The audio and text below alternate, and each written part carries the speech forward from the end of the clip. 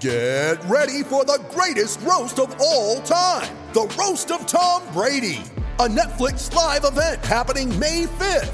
Hosted by Kevin Hart, the 7-time world champion gets his cleats held to the fire by famous friends and frenemies on an unforgettable night where everything is fair game. Tune in on May 5th at 5 p.m. Pacific time for the Roast of Tom Brady, live only on Netflix.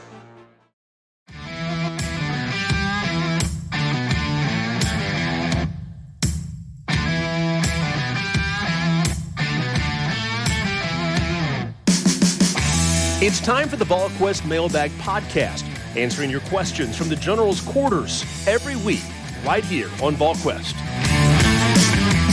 Hey everybody, happy Thursday and welcome into the VolQuest Mailbag Podcast here at VolQuest.com and of course on our YouTube page. If you're watching on YouTube, hey, doesn't it look good? We don't look good, but the production looks good. Throw it a like, subscribe if you haven't already, and $1 for 1 year. A couple days away, Tennessee and Georgia. $1 for 1 year at VolQuest. Speak for yourself, Kane. Speak for yourself. Okay. I am speaking for myself. I look amazing in the top right box. I have the prettiest Hollywood hair Squares, baby, amongst us right here. I look like I'm getting ready to get voted off the island this morning. So what's getting ready to happen to me? I look like I just got voted off the island. We got plenty of questions to get into. Let's go ahead and start with Zeusify. Biggest key for Tennessee's offense and defense against Georgia. Austin, if you want to start this one off. Well, slowing down Brock Bowers, for me, offensively, I think it's shooting yourself in the foot. I think Tennessee's going to be able to move the ball. They did it last year, took it to the red zone a bunch, got to be able to finish it off. Tennessee wasn't able to really hit the big play last year against Georgia like they have this year. I think that can change. Georgia's not as good defensively, still have some really great players, and they're still really, really, really, really good, but they're not – last year's was a generational defense, right? For me, I just think, offensively, it's not, shooting yourself in the foot, playing at 1st and 25 or 2nd and 15 or 3rd and 12. It's playing at 3rd and 5, 3rd and 4, those type of things. So, I think that's the biggest key for me offensively. And like I said, defensively, it's just making sure Brock Bowers just doesn't dominate you on 3rd downs, where Tennessee's got to be able to get off the field. Yeah, for me, it's two things. One, you got to be able to run the football and have some offensive balance. You look, Josh Heupel's lost one conference game as Tennessee's head coach where they've run for over 150 yards. So that's kind of a key number. They got to be able to get there. The only game they lost was the Ole Miss game a year ago. You look at what they've done in the ground game this year. They've run for 150 yards or more in every SEC game. So that jumps out to me offensively. Got to have balance in the run game. And then defensively, it's get off the field on 3rd and long. They couldn't do that in the Florida game, which is why Florida hung around. They did that in the Kentucky game, and Kentucky got blown out. Don't let Stetson Bennett rush for 12 yards on 3rd and 7. When you get Georgia's going to drive the football. Georgia's going to score some points. When you have an opportunity to get off the field, Rob Lewis, Tim Banks got to have an answer. He's got to dial something exotic up or whatever. They have to get off the field on 3rd and long and not let Georgia extend drives. Yeah, I don't have anything to add to what you two say. My biggest one is run the football. And not for 250 yards, but for enough to where you stay out of 3rd and 7, 3rd and 8 all day against that Georgia defense. Even without Nolan Smith, they've got athletes. They're going to be able to get after the quarterback, run it, and again, not a dominating run performance, but enough to where you are keeping yourself in manageable down and distance situations. To me, that is by far the biggest thing of the day. It's a two-parter here, Rob. We'll stay with you quickly. The strength and weakness of this Hoops team this year, what do you think it'll be?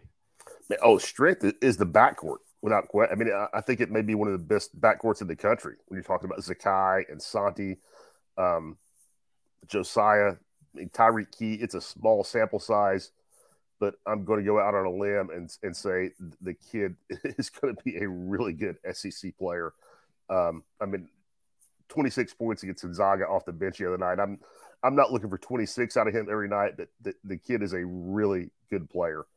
And the backcourt to me is going to be among the best in the conference, if not the country. And after that, it's just, what do you get out of the post? I think Olivier is much, much better.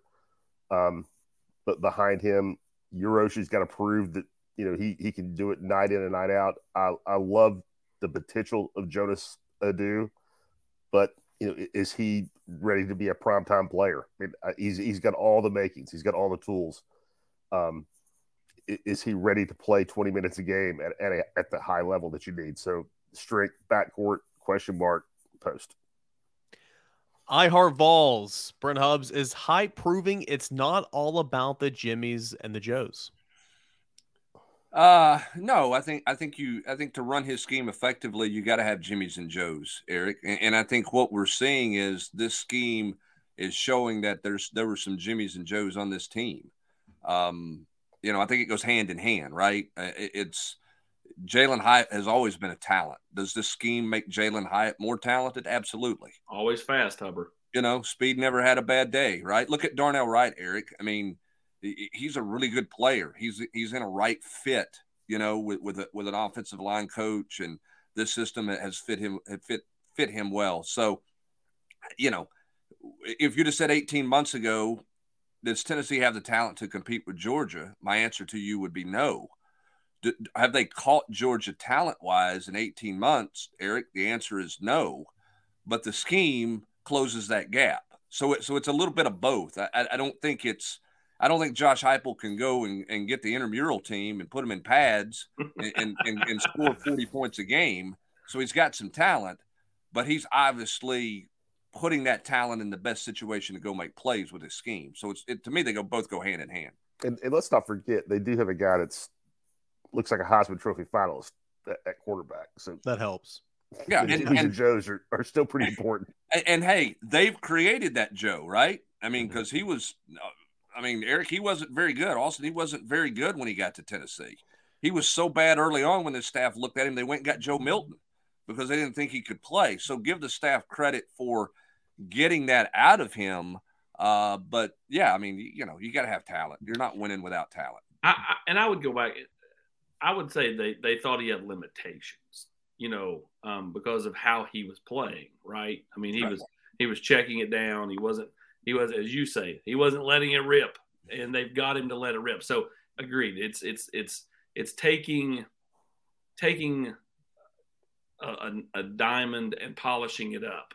And I think that's, we're taking a 3-star and making them play like a 4-star, or a 4-star and making them play like a 5-star. It's the added development that's been impressive. And that, that goes to some of the staff, whether it's Rodney Garner on the defensive line or Glenn Ellerbe on the offensive line. That's where I really see it the most, is what those line coaches have done, in the last 18 months. It's been impressive. Hendon's definitely a Joe because there's already 2 other Jimmies on offense, so I want to get that out there. But no, we talk about every single week on the Rocky Top Rewind, Brent, the new wrinkle that we saw from the game the previous day. There's a new one every single week, so it's a little bit of both. The development's been really good, but I mean, for Golesh and Hype to scheme up some of those mismatches, it's been pretty fun to watch. Sam Smith, 2233. Is this the biggest regular season football game in program history? And another question directed to me: how would you defend Brock Bowers and Darnell Washington? Austin, if you'll allow it, I'll go ahead and jump in first here. As far as the tight ends, that's Grant Packer. Yeah, he's doing it again. As far as the tight ends, much like Stetson Bennett, I mean, you're gonna try to throw a bunch of different stuff at him. You got to get your hands on him, right? It's gonna be linebackers. It's gonna be that star player. It's gonna be the safeties. If you're playing zone, you got to knock him off, slow him down a little bit. So when he comes through your zone, you got to get hands on him. He's gonna make his plays, right? So we'll see what happens, but kind of mixing things up. If you're running in man coverage, you got to hope there's a guy over the top that can kind of help out as well. But more importantly, be physical with those tight ends at the linebacker position at the point of attack and knock them off the route. They're bigger, and Brock Bowers is fast as some wide receivers. Darnell Washington is the biggest receiving target you will see all season long. You have to be really physical with those guys. But anything you want to add, Austin? And also, is this the biggest regular season game in program history? Yeah, I'll tackle that last one. It's the biggest one in a couple of weeks. I mean, it's like the Alabama game, because both were undefeated and you felt like Tennessee had a chance, was such a massive game and labeled as such. And people were talking about the biggest game in Neyland in, however many years. I mean, it's a massive game. I mean, to know where Tennessee's been the last 15 years and, to be sitting here, as the number one team in the college football playoff rankings. I mean, think about it. Tennessee before, Tuesday had never even made the top 15, since the playoff rankings existed. So, they've just kind of climbed up and found their way. And, I mean, I don't know if it's the biggest one in regular season program history, but it's an awesome atmosphere to be at. It's a huge game for Tennessee, and it's definitely the biggest one in the last 25 years. In my opinion, I would even go back to 98. I would say this is a bigger game than Florida was in 98. And, this is definitely bigger than that 8-0 versus 8-0 Arkansas game. Let's go to VolQuest historian Britt Hubbard. It's the biggest of my lifetime.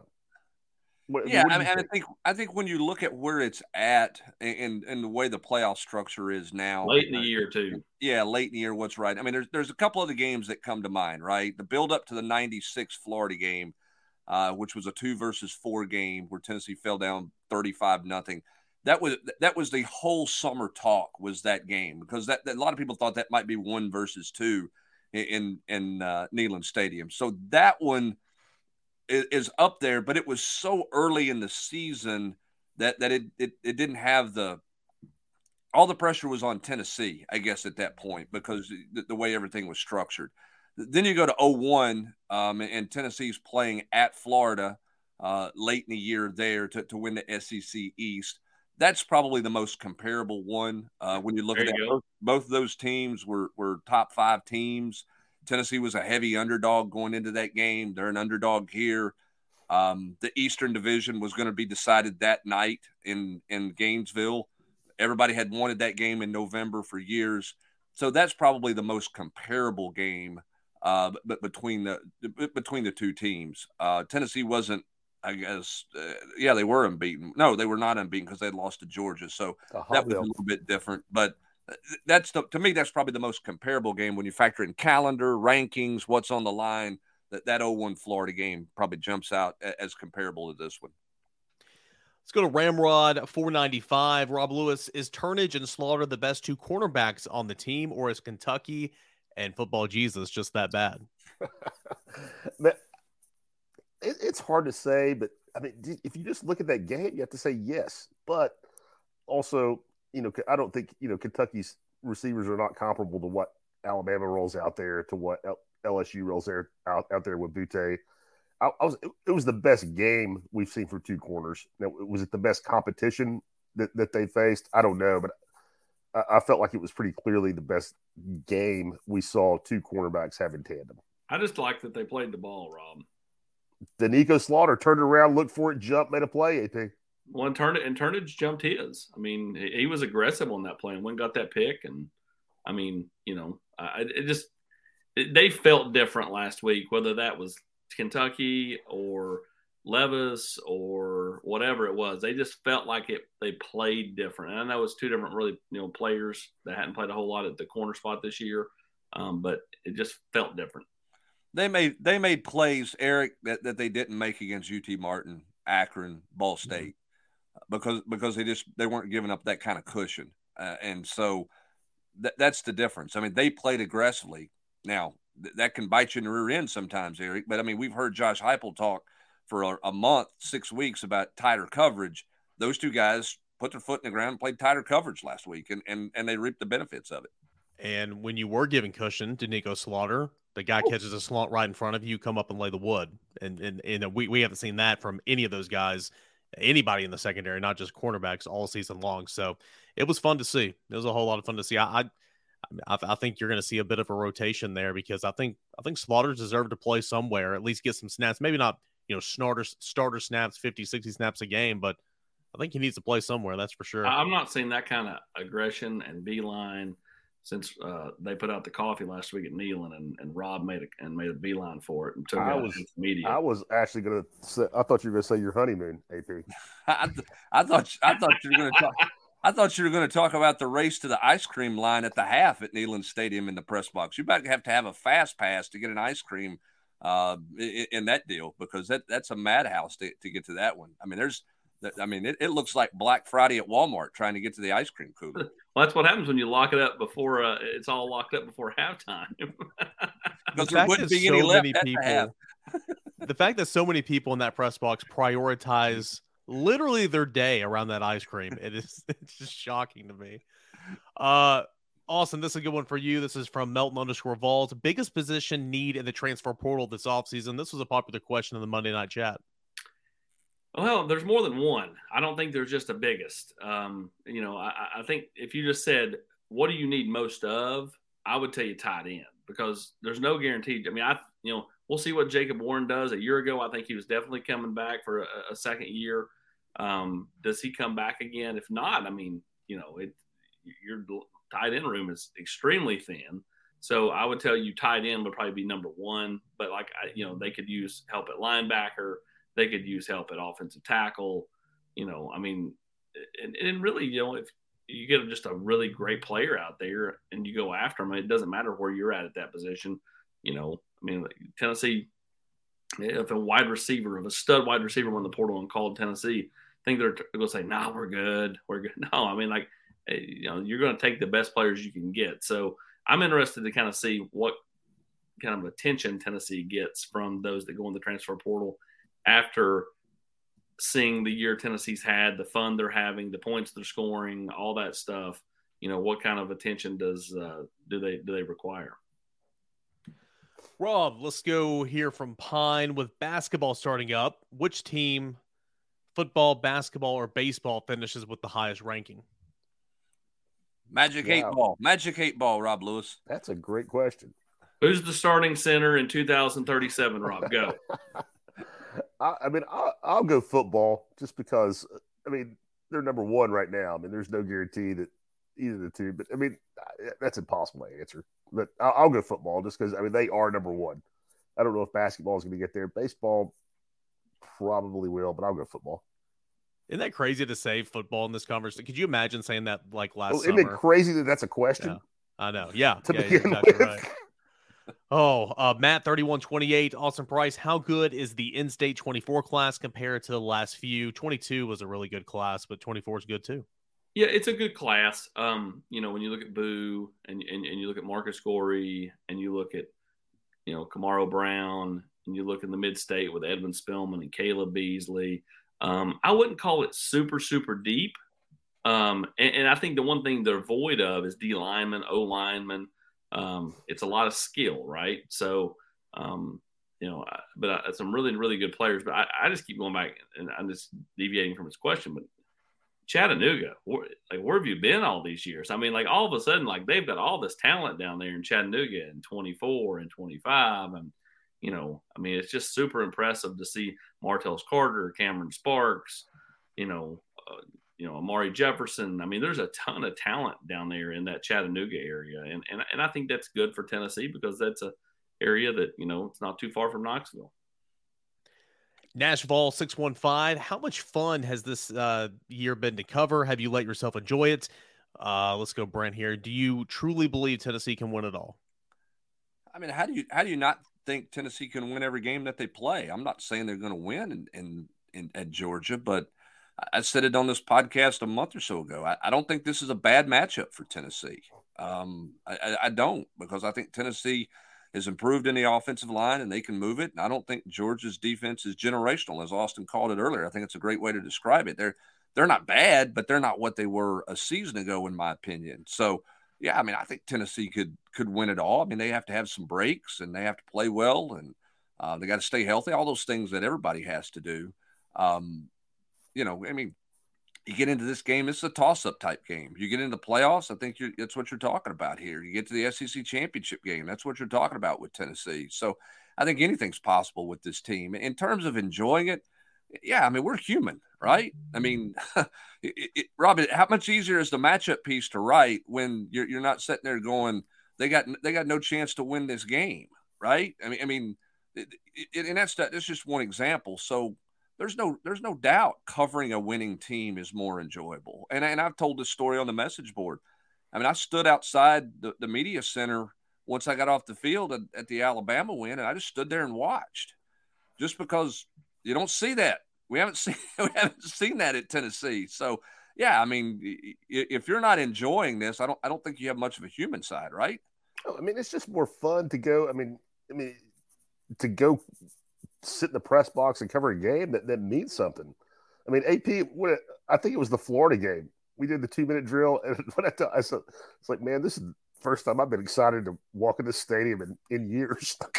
And that's the truth. I mean, we have a fantastic job. Don't be wrong. I mean, it's fantastic, and I count my blessings all the time. But when you're going in to watch Tennessee play Alabama as a 28-point underdog, it's like Eric, this will be lost on you. But Hubbard, it's like the old Looney Tunes cartoon where the sheepdog's checking in. You just kind of clock in, howdy, Ralph. That's what you're doing for the day. Yeah, well, I mean, think about this, Austin. What's better, traveling to Athens, Georgia for this game this week, or getting on a plane and going to Eugene, Oregon as a 24-point underdog, knowing the Vols had no chance to compete in that game? And again, not knocking a job. You get to go to Eugene, Oregon, see Oregon for the first time and watch a game there and see what it's all about. But it's different when you're covering a team that everybody's talking about and has a chance to win every game they play. 100%. I think so many people they try to hide behind the media is impartial. I think I can look objectively and still have went to Tennessee and be able to say Tennessee sucks in this area. They're good in this area. It's as an alum, I mean, it is fun to see Tennessee actually, be worth something again. Eric doesn't understand it, but I mean, you guys were around long before I was. But I mean, even like my first few years covering Tennessee went to the SEC championship game in 2004. Tennessee went to the SEC championship game in 2007. It's been a lot of bleh since then. And so to kind of see these moments, I mean, I've sat there. I mean, I'd say after the Alabama game, I just went home and just watched the reaction videos. Everybody's different views on Facebook of the kick and the celebration and stuff. And I just found that fascinating. I found it fascinating, to watch just the joy to see the two old guys that came up to us, on the field at Alabama. They were just happy, and Tennessee fans were just, some of them, I'm sure, wondered if they'd ever get to see Tennessee be good again. Some young people, as you pointed out, Eli's never really watched Tennessee be good in his life. They wondered, is that actually ever going to happen in my lifetime? And so, here we are, 2022. Whether they're number one in the college football playoff rankings after this week or not, it's been a whirlwind of fun for everybody involved, and it'll continue to be because Tennessee's not going to lose the final three. At worst, they're going to be 11-1, sitting there hoping for a little bit of chaos down the stretch so they can slide back into the playoffs. And again, worst case scenario here, Tennessee's headed to New Year's 6th to New Orleans or something like that at 11-1, and Tennessee fans would have signed up for that at the beginning of the season. Tennessee's playing with house money, and that's the easiest way to look at it. There's no scenario that ends poorly for Tennessee, in my opinion. I've already been to New Orleans, so I'm trying to go to some other places I haven't been to. Yeah, Eric. Well, you didn't hold that python down there on Bourbon Street. I know that's one you want to check off. Yeah. But we did some other things down there. A whole lot of fun. Not appropriate for the podcast, right? What did we do that wasn't appropriate for the podcast? Just kidding. We it's a joke. Walked up and down the street, and everybody kept going, Eric Kane. Yeah, Eric because that happened. Yeah, okay. There's the joke. There's the joke. I've been a lot of places with AP and never had that much fun, Eric. You ready? Showtime. On May 3rd, summer starts with The Fall Guy. Let's do it later. Let's drink a spicy margarita. Make some bad decisions. Yes. Audiences are falling in love with the most entertaining film of the year. Fall Guy. Fall Guy? Fall Guy. That's what the poster said. See Ryan Gosling and Emily Blunt in the movie critics say exists to make you happy. Trying to make it out? Nope. Because I don't either. It's not what I'm into right now. What are you into? Talking. Yeah. The Fall Guy. Only in theaters May 3rd. Rated PG-13. When you need mealtime inspiration, it's worth shopping Kroger, where you'll find over 30,000 mouth-watering choices that excite your inner foodie. And no matter what tasty choice you make, you'll enjoy our everyday low prices, plus extra ways to save, like digital coupons worth over $600 each week. You can also save up to $1 off per gallon at the pump with fuel points. More savings and more inspiring flavors make shopping Kroger worth it every time. Kroger, fresh for everyone. Fuel restrictions apply. Hendersonville Vol 15. Brent, let's go to you on this because you mentioned physicality in Georgia in a couple of days ago. Do you think Slaughter has the speed to run with elite SEC receivers, and how would his physicality help with Georgia and those tight ends? I think he runs. I think he runs good enough. I mean, can he run step for step with Barrion Brown or the fastest guy in the league? I don't know about that, but I think he runs well enough to be a corner in the SEC. And I think physically he plays well enough to play, the star position, in this deal. I think the big thing with Danico Slaughter's got to go do it every day on the practice field. Okay. I mean, I think he's got to be better on the practice field, more focused on the practice field every day. But from a talent standpoint, yeah, I think Danico Slaughter can play multiple positions at Tennessee. He's already proven that he can. And I think he's got the talent to be a really nice player if he's completely locked in, dialed in, and focused the way he needs to. From a physicality standpoint, it's hard to push Washington around. You're not going to do that. But you said it best. You got to try to just knock them off their route. You got to try to create some unbalance with them, if you will, so that their route timing changes a little bit with Stetson Bennett. I think that's one of the keys at the line of scrimmage. I'm going to be curious to see how Tim Banks plays those guys. What does he do personnel-wise? What does he do scheme-wise to try to defend those two? Because that's where Stetson Bennett's most comfortable going with football right now. Doolittle Vol, is what we're seeing right now this 1 year a perfect storm scenario or something with long-term sustainability, Rob? I'm sorry, Eric. Can you hit me one more time? So the question is essentially, is this the perfect storm this year? Or are all the stars aligning, or is this something that has long-term sustainability? I mean, obviously you have to keep recruiting, but I think it's sustainable when you just look at the coaching staff and what they've done in 2 years. I mean, less than 2 years. I mean, what's the saying? Like, I don't necessarily agree with it, but the cliche is by year two, if you have a head coach. No. I mean, I think with what Josh has done and 21 games here, I think he pretty much has proven he can coach in this league, and you have to recruit. But the silver lining in that for Vol fans is they're beating Alabama, they're competing in the SEC with, if you just throw the roster up and throw the recruiting rankings up. I mean, Tennessee's in the middle of the pack in the SEC or a little below the middle of the pack when you're just talking about straight up where the recruiting classes would have ranked. So, yeah, I mean, I've seen enough from this coaching staff. I definitely think it's sustainable. Yeah, I think the question is, what is sustain? What's your definition of sustainability? Oh yeah, they're going to be ranked number one next year. I don't know, right. but they're not going 0-8 in the SEC. No, but I mean, you're going to have to replace some key pieces next year, obviously. But I think the point Rob is making, and I agree with him 1,000%, is there's nothing about this coaching staff that says this league's too much for them. They're overwhelmed in this league. They can't compete in this league. They can't win in this league. There's nothing that they have proven or nothing they've shown. I mean, game management, Austin, nothing they've done says the moment's too big, the league's too big, that their system doesn't work in this league. You have no evidence of that through 18 games. No, not at all. Again, they pushed Alabama and Tuscaloosa a year ago. They just fell flat in the fourth quarter with a team that just wasn't good enough. They moved the ball down against Georgia last year and just couldn't punch it in against that generational defense. You're right, and I think that bears out with this team. Like, this moment won't be too big. Tennessee may not win Saturday. Georgia may be the better team, but it won't be because Tennessee wasn't ready, isn't ready. Josh Heupel didn't have them ready. I just think that, this is a game that Tennessee goes in with house money. They don't feel any pressure, and they'll be ready to go.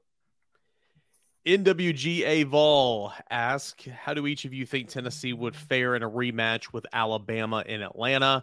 Also, do we see an orange helmet this year? Brandon, I will go yes on the last question. And then as for Alabama, I think it would be a tough matchup. I really do. Bryce Young, is really, really good. But I mean, you want that chance, right? Here's my question. Since it's technically not the third Saturday in October, I mean, I get people are going to bring cigars regardless, but like, is is it it's not really a cigar game, or is it just another cigar game because it's Tennessee and Alabama? How would you approach it? It's always a cigar game when those two teams together. It's always going to be one of those. It'd be amazing because it's, in all the years when Tennessee was actually going to Atlanta, Alabama wasn't, and then Alabama was and Tennessee wasn't. They've all the years of the SEC championship game, we've never seen the rematch in Atlanta. And here's what you need in that game, Rob Lewis. You need orange jerseys and crimson jerseys against each other. I could not agree more. If they're playing, now that's a big if, but if they're there in that deal, let's roll that. Why is that not the way?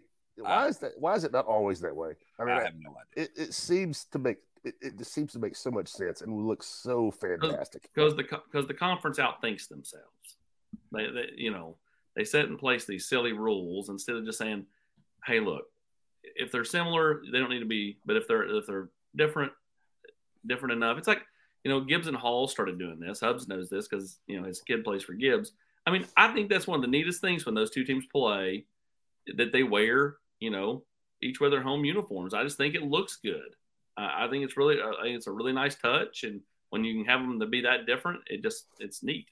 Well, UCLA, USC. I mean, they fantastic. Do it. Yeah, it's fantastic that way. So, yeah, anyway, to the question, it would be a heck of a challenge. Anytime beating the same team twice in a year, Rob, is hard, and that was a back-and-forth game that could have gone either way, depending on a couple of plays at the end, in the final 4 minutes of that game for sure. So it would be a real accomplishment to beat that caliber of team twice in the same year. Yeah, I mean, I wouldn't want to have to beat Bryce Young twice in a year, but also, Tennessee played him without Cedric Tillman. They did.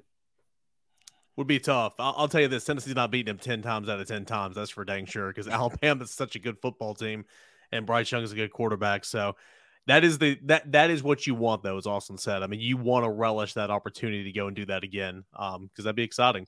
Gonna do two more here. First from P Friels 14.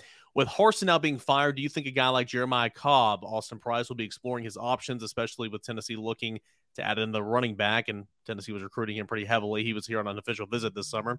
Also, do you think Alex Golesh should be a name for the Auburn job? No. I answered that the other day in that chat. I mean, would he take that job 100%? But I just have a hard time believing Auburn's going to go out there and hire someone who has never been a head coach before. I think Golesh is going to be a head coach sooner rather than later.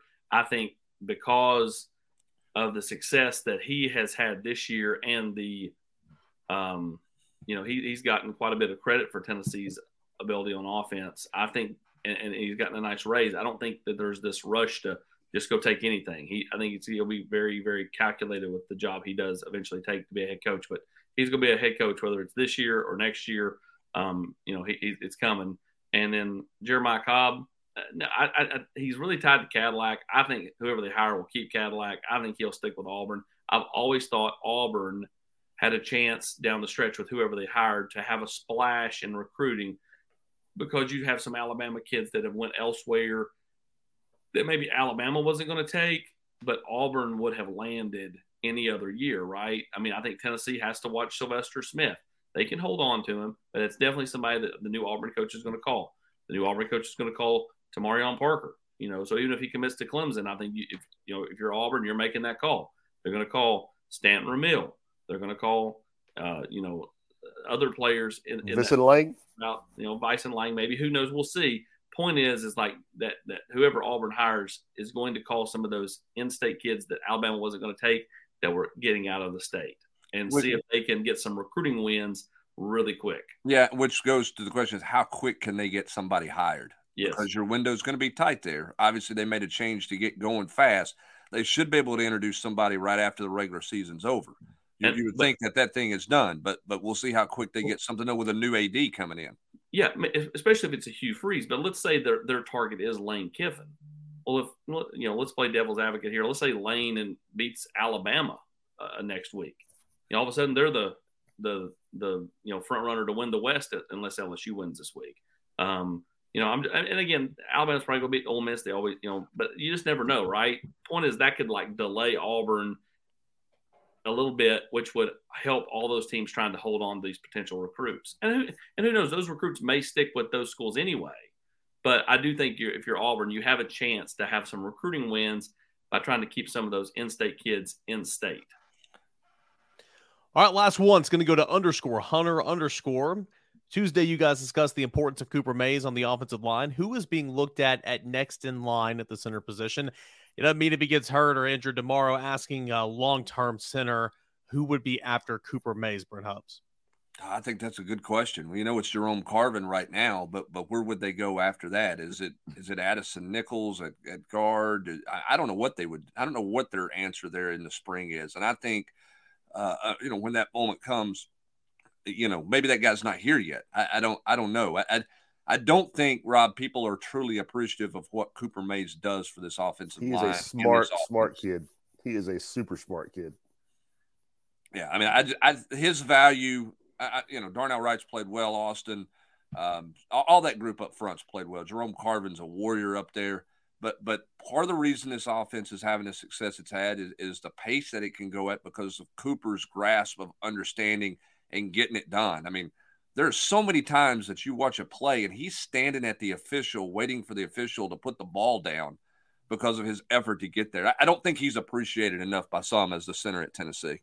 Another thing, I'll jump in. And I'm sorry, AP, but and Halsey talked about this a little bit on Tuesday when he was talking about one of the things that makes Hooker so impressive is how fast he has to process, pre-snap reads because of how fast they go.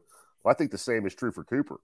I mean, he doesn't have 20 seconds to identify the Mike linebacker and you say, hey, this is the line shift. I mean, he's making those same kind of reads that Hooker is in seconds. I do want to add that Camp did tell Kevin here recently that he was committed to the Vols. So that was told to me a couple of weeks ago. So Camp's in the boat early on. Well, the more important, where's he committed to high school? AP, that's the bigger and more immediate question. I don't know, but I've told him I've got some thought processes on that. I'm sure that's the case. Funniest thing from Tennessee Prime Tuesday night was the fact that the two defensive linemen both called Cooper Mays the funniest player on Tennessee's football team. I don't know how many people would have had that in the pool. And Cooper's got a good personality, but the fact that without hesitation, Amari Thomas, Dejon Terry both called Cooper Mays the funniest player on the team was a bit of a surprise to me. He's sneaky. I think that's the thing about Cooper is he'll pull something off on one of his teammates and they won't see it coming. He's very sneaky. What class? Do the math on the fly. What class would Camp be? Class of 2034, I believe. Oh, all right. So we know who the starting football center may be in 34, but not who the starting basketball center is. Camp won't be no center, right? Hubs. Have you seen this kid? They posted a picture on his. He's got an Instagram, and if you go on there and look, they posted a picture on there of it because Cooper really handles that, and it's him. And I saw him at the game, and I said, "Hey, the kids you're in that picture with, are they your age?" And he said yes. And Hubs, they were to his waist. I mean, it's ridiculous. It's ridiculous. So the question was long-term at center. So maybe, down the line in 2034 or whatever, but yeah. AP, where they go at center? I mean, it is a good question that we completely ignored. I don't have an answer. Maybe that's somebody they recruit. Maybe that's somebody they get out of the portal. Does Jackson Lampley get a look? Is it Addison Nichols? I mean, Lampley makes some sense. Right now, the answer is not. Right now it would just be slide Carvin in because that's, but spring practice. Yeah. I don't think right now that there's an answer on the team unless somebody develops. You go get somebody. The good news is Cooper will be back. Technically, Cooper's got 2 more years, but I don't think he'll take it. He'll probably just take the one. But he'll be back next year, and they've at least got some time to kind of groom somebody to be that starting center spring of 2024. Tennessee and Georgia, a massive football game coming up this weekend. Number 1 versus number 3, number 1 versus number 2, number 1 versus however you want to phrase it, top 5 matchup. Tennessee on the road, a clash of unbeatens between the hedges at 3:30. We continue coverage of this football game leading up to it on game day and, of course, post-game over at VolQuest.com. $1 for 1 year. Go ahead and join us, inviting all Tennessee fans to come hang out with us. Only $1 at VolQuest.com for 1 year. And if you're watching on YouTube, please hit that like button. The goal, every video, is to get up to 500 likes. So hit that like button and subscribe if you haven't already. Appreciate everybody for getting in some questions. We do it every Thursday right here at VolQuest, the mailbag edition of the VolQuest podcast. Appreciate you guys. For Austin Price, Brent Hubbs, and Rob Lewis, I'm Eric Kane, and enjoy the rest of your Thursday, everybody. You've been listening to the VolQuest Mailbag Podcast every week right here on VolQuest.